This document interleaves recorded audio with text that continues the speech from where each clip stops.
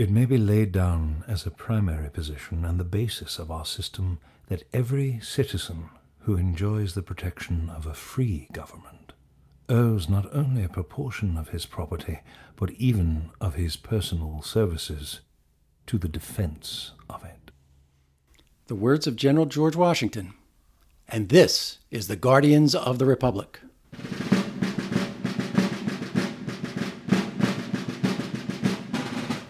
Hello, I'm Patrick Murray from the Monmouth University Poll, and my co-host is Ian Kahn from the TV series Turn, Washington Spies. On this episode of the podcast, we'll ask whether Robert Mueller's appearance before Congress helped or hurt efforts to guard the Republic, and we'll take a look at how the different players performed in those hearings. We'll also preview this week's presidential debates in our Hot Take segment and name our Guardian of the Week. But first, Patrick, what's new on the polling front? Well, we just released a poll at Monmouth on the South Carolina primary that shows Joe Biden holding a very strong lead there. He's got 39% overall. But what's more important is the majority of voters in the South Carolina Democratic primary are going to be African American, and he's got a 51% support level there. And that's coming despite attacks on his positions on race from both Kamala Harris and Cory Booker, the two African American candidates, in that race. I think the big thing that we're seeing there is that black voters in South Carolina tend to be significantly more moderate than white voters in the Democratic primary. They are not looking for somebody who's going to give them the moon and the stars. They're not looking for the Green New Deal or Medicare for all or even reparations. They are looking for somebody who understands what it takes to govern and can deliver on some reasonable promises. So the attacks on race just don't seem to be hurting Joe Biden with that group.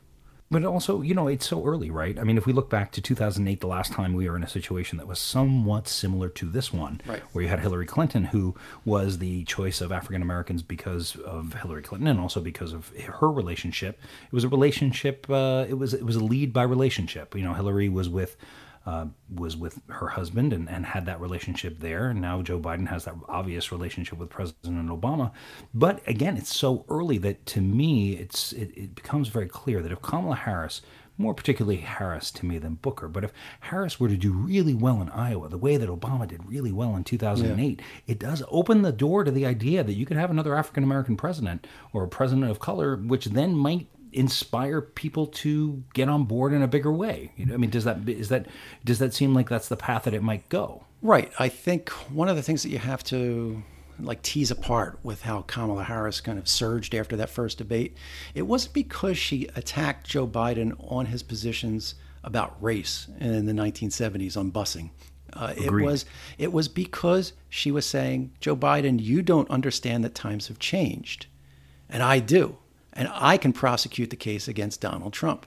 See, that's what I thought it was more. Right. That was more exciting for the Democratic base. It was an attack on Biden, but it was sort of a sign. It was like a boxing match, right? Yeah. And it was like, this is how I punch older men of power, and I am happy to stand in that ring and swing with both of my arms. I felt that was the key thing that she was showing that got excitement going in the that's why she bumped up. It was not because of the content of what she was saying, but that Joe Biden is not well, anyway, we've talked about this. He's not woke enough. It's right. That. No, the issue was that Biden's going to lose points because he was in that ring. I mean, it was one of those moments like Trump had in 2016, where he would just go one-on-one against somebody, and one of them was going to win. Typically, Trump won. Well, here was a situation where you really had two people going at it, and Kamala won that battle to the point that what happens this coming week is going to be very key, I think, for Biden. Right. I think that's what it comes down to. And you mentioned 2008, and one of the things that we have to remember is, as you said, it was when Barack Obama started doing well, and we saw it in the polls before he got to Iowa. But once he had that performance in the Iowa caucuses, that's what African American voters were looking for. Oh, this guy can win. So he didn't win them over because he attacked Hillary Clinton for not having the right positions on race. He won her over because he won them over because here's somebody who can actually win. And that was more historic. I mean, if we're being clear, the fact that he was going to be the first right. president of color that the nation has ever seen. I mean, that's something you really get behind. It will be interesting to see if Harris still has some of that novelty as well. Not to say that, not to call President Obama and his campaign novelty. It wasn't at all. I thought it was, in 2008, a very well-run campaign to get to the position that he was in. But I don't know necessarily that Kamala's going to have the same level of jump that Obama did. I don't think it'll be quite as much of a jump. But right now, Joe Biden is clearly in the catbird seat as far as the African-American vote is concerned. But we'll talk more about that and the Democratic primary and the upcoming debates in our Hot Take segment at the end of the show. But I looked around for some polling reaction to the Mueller hearing, and it's a little too soon to have some quality reaction polls. There's one I'll mention. But I did find a poll the day before he testified that I think helps put kind of everything in context. And this is from the Pew Research Center, which, as I mentioned before, and I'll mention again, they're really just top notch in terms of measuring these kinds of attitudes. And they asked, are you confident that Robert Mueller conducted a fair investigation into Russian involvement in the 2016 election? And what I want to point out here is the Republican response to that. Now, they've asked this question for quite some time. And prior responses, it was somewhere between 33% and 46% of Republicans said, yeah, the investigation was fair. In the poll that they did just before Mueller appeared last week in front of Congress, that number went up to 60%. So, it was over about a 20-point jump on average that said right. that they were confident. Right. And for Democrats, if we just want to make the comparison, there's really not been any change. It's hovered between 68% and 76% since they've been asking this question over the last year and a half. So you got to think why. Why did that number jump up for Republicans right before this hearing? Can I throw in my 2 cents on that? Go ahead. Because over the course of this period of time, since Barr came out and said that he's completely exonerated, to the Republican side, I think to a large group of them, they're like, oh great, yeah, that worked out well and perfectly fair because he's been totally exonerated. I think right. that accounts right. for I that think, jump. If you're Republicans, watching Republican media, right, you've been hearing the drumbeat that Mueller's report exonerated the president. Mueller's report exonerated the president. So while this was going on, you were worried. While the probe was going on, you were worried that what was Mueller going to do to the president. Then after the report came out, you heard from the media, oh, the report exonerated him. And then so that's why I think 60% jumped up and said, yeah, it's fair. It's fair. Whereas the Democratic media is that from day one, it was Mueller's going to turn up collusion or obstruction, or there's going to be evidence there. And then the report comes out and all the left-leaning media says, yes, that evidence is in there. That evidence is in there. So that's why their numbers didn't change. Well, and the spin was so very successful by Barr. I mean, he really did a fantastic job of protecting his client, his president, in coming out and speaking about it and saying that we've read everything and there's no sign of collusion and he is exonerated. Essentially, is what he said. Right. And it's loudest and first, and he was loudest and he was first. Since Mueller appeared last week, there has been at least one poll that I took a look at that did ask questions that were related to the same thing. And they found that probably the opinion didn't change all that much. So the first question they asked was, President Trump exonerated by the report? And they explained what exonerated mean. He didn't commit a crime. And 58% of Republicans said yes. So this was after we have Robert Mueller on national TV saying, no, the report did not exonerate him. So that's the one part. Then the other question they asked, did Donald Trump try to impede or obstruct the probe?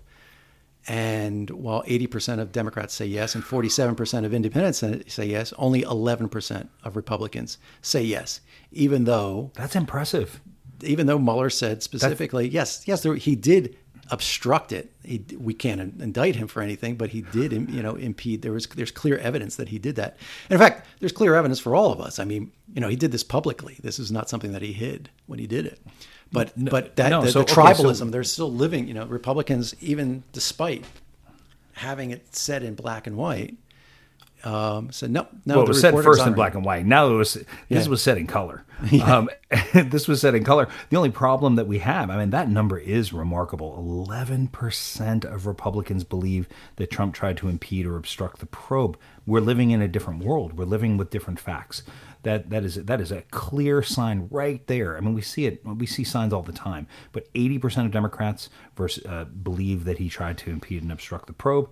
75% of Republicans say no. I mean, right there, we're looking at the absolute divide in the country, and it helps to understand how there can be such wide different feelings about the president and about our path right now. So one big question is whether the Mueller hearings last week did change any of these opinions in any wider way. And it looks right there like it didn't. Right. At least the indication is that everybody's kind of digging down. And we talked about what we thought was going to happen right before the Mueller hearing. Mm-hmm. And I think a lot of it did play out. The Republicans grandstanded and just said, the report exonerates him. But I didn't find the Democrats grandstanding. Not in the same way the Republicans we did. Said that. No. But in a way that they wanted to make a case. They wanted to make this case for impeachment, which I thought was interesting. But that case that they were making for impeachment was a fair case to be made, and that's one thing that we can get into really briefly. We are seeing more of a trend where more people are talking about impeachment. We've discussed it before, and you've talked about the polling and how Nancy Pelosi is being wise in her choices. Why don't you back that up just right now and give us a general idea of where you think we stand with that? Yeah, I still think that if you're looking at the long game, impeachment doesn't help you in the mission of guarding the republic. And that is that there will be impeachment hearings, there will be testimony and so forth, and then the House will have to decide whether to pass articles of impeachment and send them to the Senate for a trial. We know absolutely that a Senate trial will end in an acquittal because you won't get the 60 votes that you need. We do not know absolute. Wait a minute. No, you do not. You're going to get 60 votes. You're going to get 60 votes out of the Senate. Wait a minute. You cannot say that absolutely you are sure. You can't say that. That's not. Right. We have actual evidence from 1974 where we thought there's really no chance that President Nixon was going to be impeached. There was no way that you were going to get 60 votes, and the tides changed with further information being out there. Right. It's once they got hold of the tapes. That new information came out. So we're in a situation here where we've been getting new information all along, and it doesn't change opinion.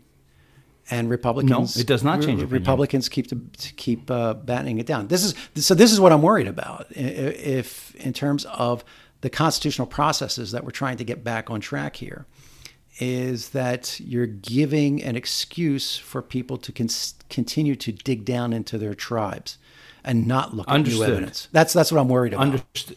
But no, here's what I'm worried about. In 2019, right now, in July of 2019, you have, for the only time perhaps during the presidency of this president, if President Trump, let's imagine, is reelected in 2020, is able to hold the Senate and also able to get the House back, this will be the only moment where you can, as a on the Democratic side, speak out about the challenges and the dangers of what's happening to the Republic now.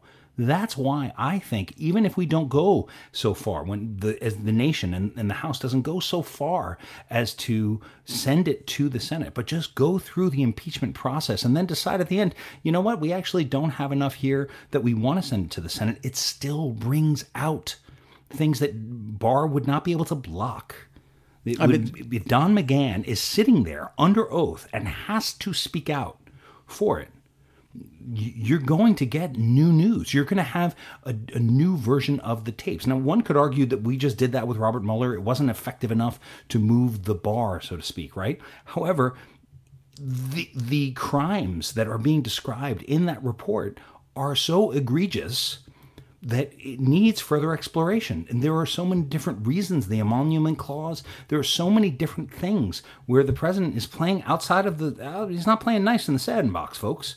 So, this is the only opportunity you're going to have, perhaps, to speak out about that. And if, let's say we don't, and the Speaker of the House, Pelosi, says it is not a wise political choice, fine. When the Republic does fall, if the Republic were to fall, we will point back to this time right here where so many Democrats were asking for that, and we'll say that was their shot. This is why I worry about this in terms of what the long-term consequences are going to be. Is if this is just a probe about Donald Trump obstructing justice in this one case, he was trying to block the Mueller probe, then that's all it will all be about. If, on the other hand, you can broaden this to say, well, let's look at the underlying issues that Mueller brought up. Why were you investigating this? You're investigating Russian interference. And this is just one piece of it. But yes, sir. But here's the problem with that, and the practical problem. So you saw that the day after the Mueller hearing is that the Senate Intelligence Committee released a heavily redacted report on Russian interference, which basically said the Russians tried to interfere in the electoral processes and systems of all 50 states. That's the kind of investigation that we need to do. But of course, what's happening is that the Trump administration is coming in and saying, well, for security reasons, you have to redact all this information, which of course doesn't help us in understanding, well, what's the level of threat are we under? If they can use the hearings to do that, something that we can rally around where there's a common enemy. That's what I'm worried about, because that the folks that are really banging the drum for impeachment right now are just focusing on Trump's behavior. They don't need to do that. Trump's behavior and the obstruction. If they should focus on Trump's behavior, not just the obstruction, but as you're saying, the underlying facts. His personal behavior. His personal behavior that is problematic, and we all know why it's problematic. But problematic is not sufficient. Right. It's not sufficient. But the point is, if you just go down that road, and that's the road Trump wants you to go down, by the way. But this is why Trump may not be right about that. Right. But he wants you to go down that way because you're talking about the issue on the terms that he wants you to talk about. Talk about race. Talk about the fact that he's racist. That's what he wants you to do, because that'll keep his tribe in line. If you pull away from that stuff, and you focus more on, this administration is just letting the Russians run roughshod over our electoral system. The poll that I've been talking to you that I would like to see is if we are absolutely clear and sure amongst Republicans, Democrats, and independents that the Russians are indeed affecting our elections and doing it with actual warfare, what percentage of Americans would be against that? That's the poll that I really want to see, because we know that that's the fact. But have we ever asked them as a question, like, if Russia is interfering with our elections and changing results? Yes. Well, I mean, we do know that's what the impeachment should be about. That's what it should be about. We do know that not everybody believes that there was Russian interference. I asked a poll back in May, and we found that 62% of independents, 90% of Democrats, and 56% of Republicans believe that the Russians tried to interfere in 2016, even though there's no question about it. They actually did. I asked it again about 2018. That's a very high number. I asked it about 2018 too, and it was 40% of Republicans versus 74% of Democrats who believe that the Russians tried to interfere in 2018. And while we have no evidence that has been shared with us that that's the case, that seems to be extremely likely at this point. But in terms of 2016, there's no question that they tried to do it.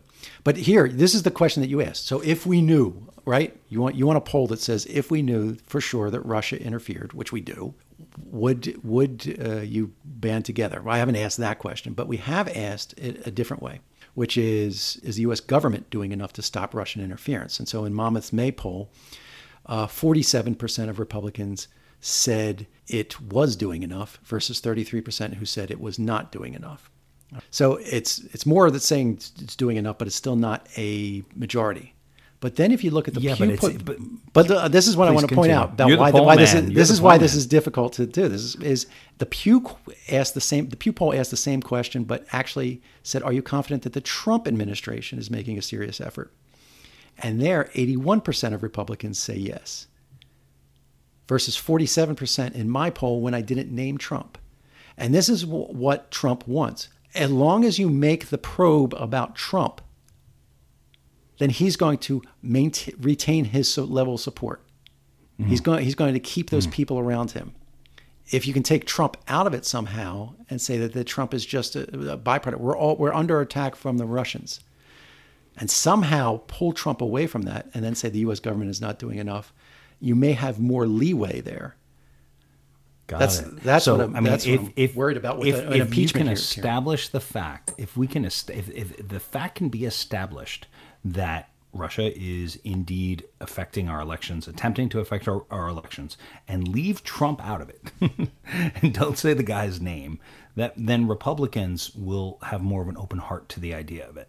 Yes. But if you throw Trump in there, when Trump is in there, their heart, going back to Pharaoh, and he has hardened his heart, right? Right. The Republican backers will harden their heart against anything. So maybe what's called for is an investigation. But how do you do that without making it about Trump if it's an impeachment question?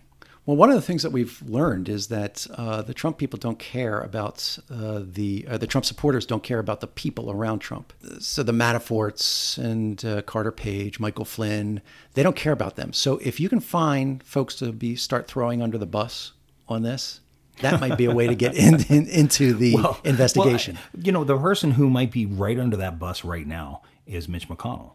He sort of set himself up in a bad spot. And there's an organization called Issue One, which is led by Nick Pennyman, who has been pushing all of these bills about election protection that were on, and he has Republican support for it. He certainly has support for it in the House, it seems, and it seems like he has some Republican support as well. But Mitch McConnell will not bring the bill, even though it is a direct battle. It's there to stop the bleeding from the election interference from Russia, and Mitch McConnell is choosing not to do that. And I think Joe Scarborough last week on Morning Joe, just the next day, started calling him Moscow Mitch. And I saw Dan Rather say, political nicknames don't often hold up, but I have a feeling that Moscow Mitch is going to stick. And with Amy McGrath coming in, this is election season for Mr. McConnell. It does open the possibility of sort of concentrating that light on what's happening in the government. So and the interference with the Russians. So there is a possibility if you, as you say, don't go directly at it. It's like you've got to do surgery, but you can't do surgery on the disease part. You got to go around it, because if you try to do surgery on the disease part, the whole organism will die. Right. So don't go after something interesting there. Don't go after Trump as being in the pocket of Putin. Go after McConnell as being in the pocket of Putin. I think that makes a lot of sense strategically, if you want to get at this, because McConnell, there's not a lot of affection Guardians for him. And there's a question: the Guardian, why the heck? I mean, we know, why is he holding this up? Either A, he thinks that there hasn't been Russian interference, and therefore there's no need for this, right? And so no, there's no way you can believe that. Two is that he is in the pocket of the Russians in some way, shape, or form. I think that's small potatoes. I think it's very unlikely, right? It's very unlikely. So it's just what's been Mitch McConnell been all about? Theory. Go ahead, yeah. I think I have a theory as to what this is about.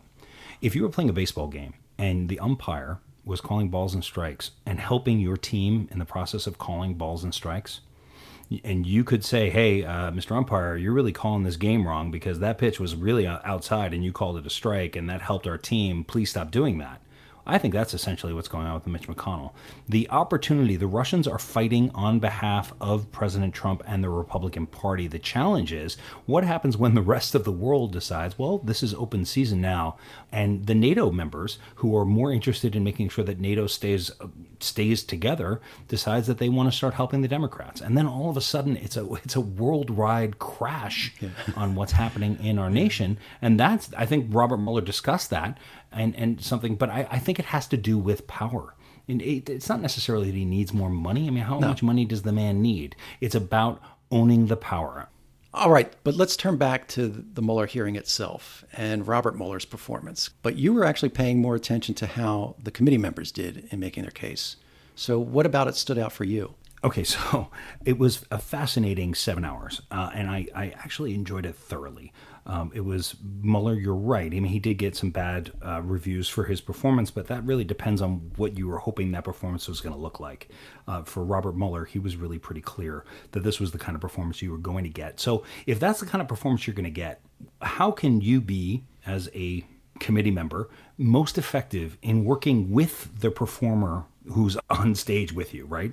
So the person first, we have Jerry Nadler, who was very strong and very clipped and really understood that he was going to get yes or no answers and led Mueller in that direction. And what about total exoneration? Did you actually totally exonerate the president? No. Now, in fact, your reports expressly states that it does not exonerate the president. It does.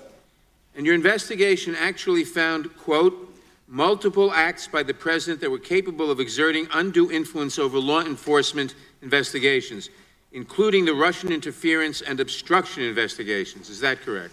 Correct. In fact, you were talking about incidents, quote, in which the president sought to use his official power outside of usual channels, unquote, to exert undue influence over your investigations. Is that right? That's correct. But under DOJ, under Department of Justice policy, the president could be prosecuted for obstruction of justice crimes after he leaves office, is correct? True. See that? He just kept sort of pounding Mueller with questions that led him to give answers that were going to be very, very clear, actually very strong sound bites. Is he guilty? Did you exonerate him? No. Did you, was there reason to charge him in some way with obstruction? Yes. After he leaves office, could he be put on trial? Yes. That's it. In a way, if the Democrats had just continued to go down that line over the course of the day, it would have been just like body blow, body blow, body blow. It was incredibly effective. Now, another Democrat who I really found effective. Yeah, although I would say Deutch. one of the problems with that is the going back and forth between the Democrats and the Republicans, right? Because then the Republicans were able to take Mueller out of it and kind of break up the flow of what the Democrats were trying to do. Yeah, but the flow, but here we're going to go to an example now of Ted Deutch, the Democratic House member from Florida, who had his 5 minutes and had his own darn flow going. Director Mueller, you found evidence, as you lay out in your report, that the president wanted to fire you because you were investigating him for obstruction of justice. Isn't that correct? That's what it says in the report, yes. And I stand behind the report. Director Mueller, that shouldn't happen in America. No president should be able to escape investigation by abusing his power. But that's what you testified to in your report. The president ordered you fired.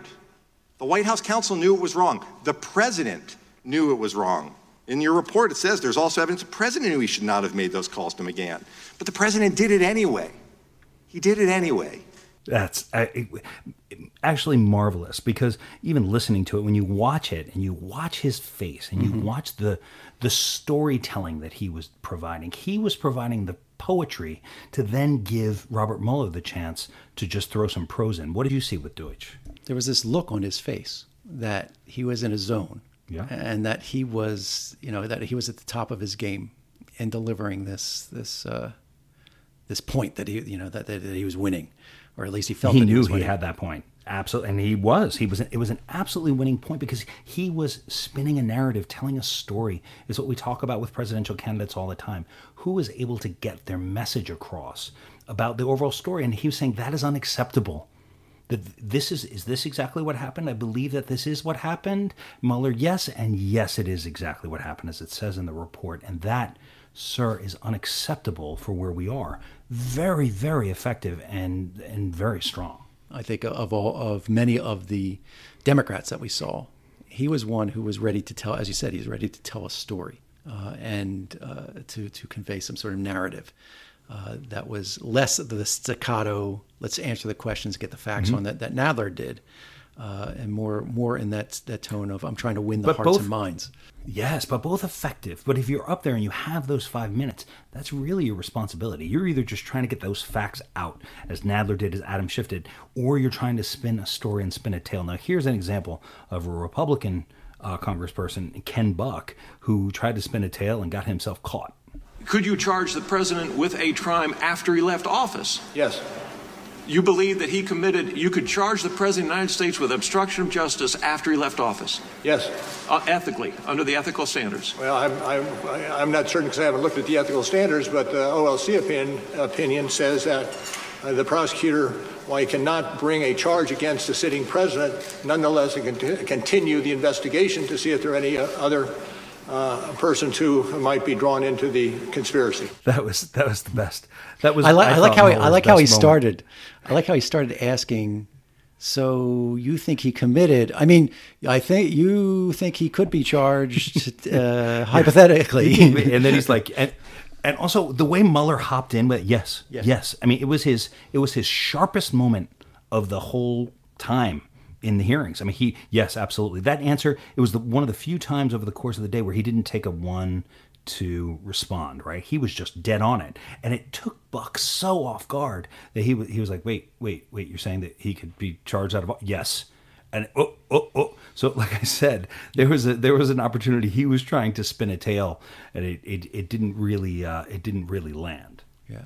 But there's another Republican that caught my eye and ear because there was no question that he was trying to perform and get across a narrative in his performance. And this is Louis Gohmert from Texas. And if somebody knows they did not conspire with anybody from Russia to affect the election, and they see the big Justice Department with people that hate that person coming after them, and then a special counsel appointed who hires dozen or more people that hate that person, and he knows he's innocent. He's not corruptly acting in order to see that justice is done. What he's doing is not obstructing justice. He is pursuing justice, and the fact that you ran it out 2 years means you perpetuated injustice. I take your Gentleman's question. time has expired. The witness may answer the question. I take your question. What can he respond to that? No, the best. I mean, you just pulled two of Mueller's best moments. I take your question. I mean, that's an old pro who's like just living in it right there. But what about? What about Gohmert's performance there? I mean, he was clearly putting on a show. So he's raising his voice. Yeah. He's yelling. He's basically, you're wrong. Donald Trump was not trying to pervert justice. He was actually upholding justice. We can see, and you can always see, that kind of level of volume, it can be effective, but very rarely, and it has to be used very smartly, because otherwise it comes off sounding like it did, which is that you're sort of protecting a lie, was what it sounded like. It actually sounded like he was guilty while he was doing it. He was trying to sound like he was, loud and proud and against it, but he didn't have the goods behind him. And, if he had brought those same ideas with a little bit more clarity, he might have gotten further with it. But as it was part of what, look, if Deutsch had come out and said, it is unacceptable what the president has done, right, he would not be on this list. But maybe Gohmert wasn't looking for a large audience. Maybe he was the preacher in the revival tent, just trying to keep his followers there on the boil. Yeah. And if you judge it from that perspective, maybe he was successful. Well, maybe he was successful, but it did not play well on video. It does not play well as you play it here. It does not feel in control. Yeah, so the Democrats on the committees seem to have the best performance strengths overall, which is possibly why they are winning over some converts to these calls for impeachment hearings from members of Congress perhaps, who are in somewhat more competitive seats than they had before that. And because remember, the immediate hot take from the media after the hearings on Wednesday was Mueller didn't help the impeachment cause at all. In fact, he heard it, and that doesn't seem to be the case. And maybe the argument is what you're making is that it really wasn't Mueller's performance that was important. It was the Democrats on the committees that was important. Okay, now it's time for our hot take segment where we have 90 seconds to discuss a bunch of different topics. So when you hear this drum, it's time to wrap it up. So for this week's hot takes, we're going to preview the presidential debates. First up, Patrick, who has the most to lose this time? I think it's got to be Joe Biden. Do you agree with me on this? I do. Yeah, before we even go on, let's say it's Joe Biden. And it's because he's got the target on his back, right? So he continues to be the front runner, but he had a faulty debate performance in the first debate, right? He did not perform up to standard. He got tagged by Kamala Harris. The key there, and we talked about it earlier in the show, was that he did not show that he was up for the fight. That he understood the changing times. He understood what the battle was going to be with Donald Trump. And I think he needs to do more of that in this one. He needs to fight Donald Trump, and because to fight all of the other candidates would be a mistake for him. But when Joe Biden says my time is up, it means that's sort of like Roberto Duran, to go back to the early '80s, fighting Sugar Ray Leonard and said no mas, I'm done. And that is not the energy Joe Biden can afford to have on this night. I mean, he's got to come in ready to go. He has to be at his highest energy spot. One of the questions that everyone has to have about Joe Biden is whether, just if age has gotten to him. I mean, was he ever going to be a proper presidential candidate? Perhaps, yes. But has age caught up to him to the point where he's not being able to perform, almost in a way, sorry to say, similar to Robert Mueller on that debates at those conferences. So, is Biden going to be able to step forward and be his absolute best self? You gotta hope that he does if you're a Biden fan. Well, talking about Biden, he's going to be flanked on the stage with Kamala Harris to one side of him, Cory Booker to the other side, and they're going to be fireworks, right? Well, maybe. And if the fireworks are going to happen, I would anticipate that it's not going to be, again, Kamala going after Biden. I actually don't think that that's going to serve her well. She's already won that battle. She doesn't need to fight that battle again. Or at least not go after him in the same way. I mean, she might... No, can't. Yeah, not on the same issue, not on busing. Because that's what Cory Booker's going to do, supposedly. Yes, Booker will do that. Because we've been seeing this leading up over the past 2 weeks. I mean, now we've been seeing the stories on the press about Cory Booker, no more Mr. Nice Guy, that he's changing it. And he's got to be careful because it could undermine his brand. Yes, he can. But the point not is, only will it undermine he also can't raise his voice because that does not play well for Cory Booker. He just doesn't know how to do it. Right. And the thing is, though, if it's about an issue about who's got the better policies on race during their entire history of their public service, then that becomes an argument that very few people that Booker needs to convince to come away from Biden will do. I mean, this is what we talked about. It doesn't matter whether Biden supported the '94 crime bill that cracked down on drugs and so forth, because there were a lot of African American legislators who were supporting that at the time too. So times change, and I think that's all Biden needs to be able to do is understand. Hey, I've been around a long time, and I understand that times change, and I can change with those times. That's right. And let Harris and Booker fight it out. Biden's going to take a shot at Harris. Biden has to take a shot at Harris and has to show, listen, I can take a punch, and now here's one for you. Can you take that punch? And I think that it's going to be that'll be a firework moment. Next one. Now it's Sanders versus Warren on night one. How do you think that's going to play out? Well, this is, I think, the matchup that everybody wanted in the first debate, and now you're going to get it in the second debate because they are fighting for the top tier of the liberal wing of the party, right? But Warren is the establishment wing of the liberals, and Sanders is the anti-establishment wing of the liberals. And so we'll see. Their policy positions are going to be very, very similar. It really is a question. Yes, it'll be interesting to see how respectful they are of each other. I imagine they're going to be. I'm going to put the over/under on them touching each other.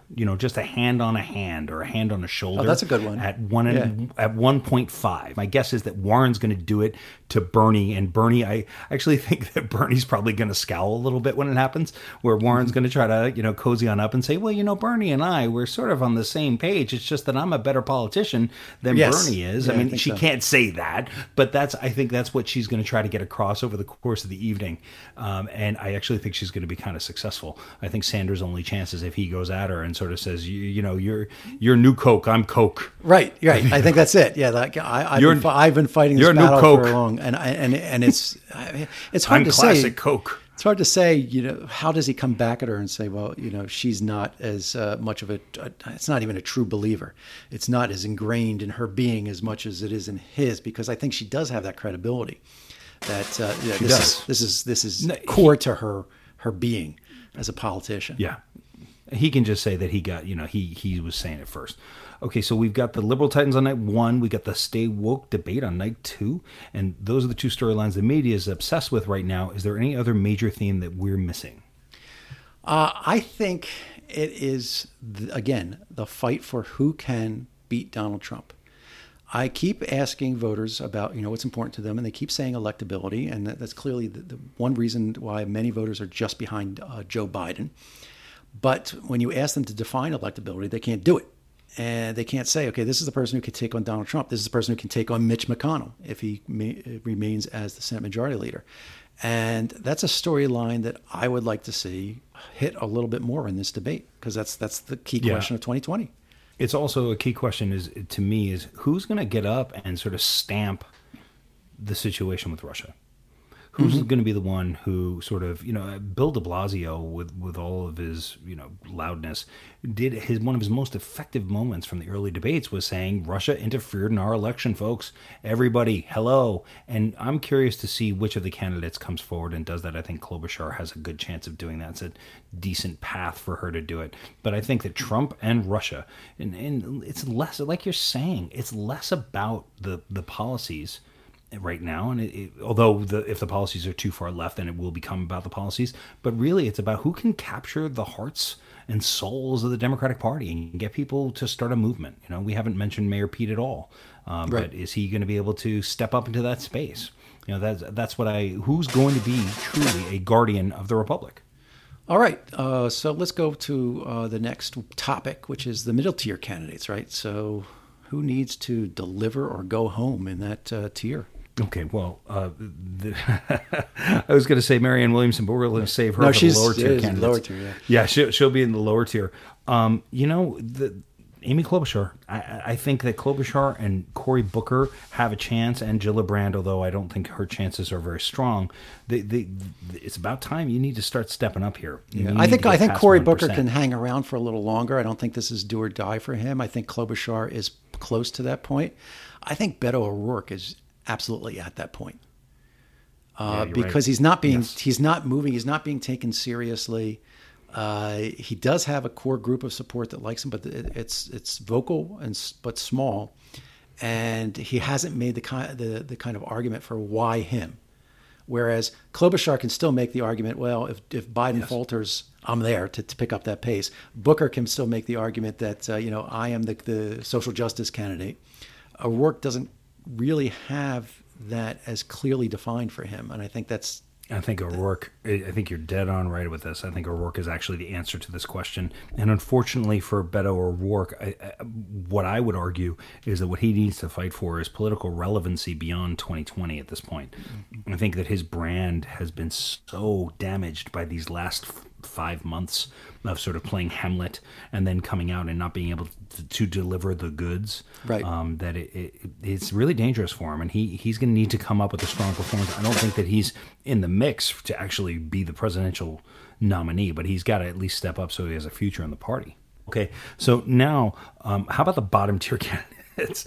I'm sorry, I shouldn't laugh at that, but is there anyone there who has a chance to break through, and how do they do it? And that's a fair question. You don't think Marianne Williamson has a chance to break through?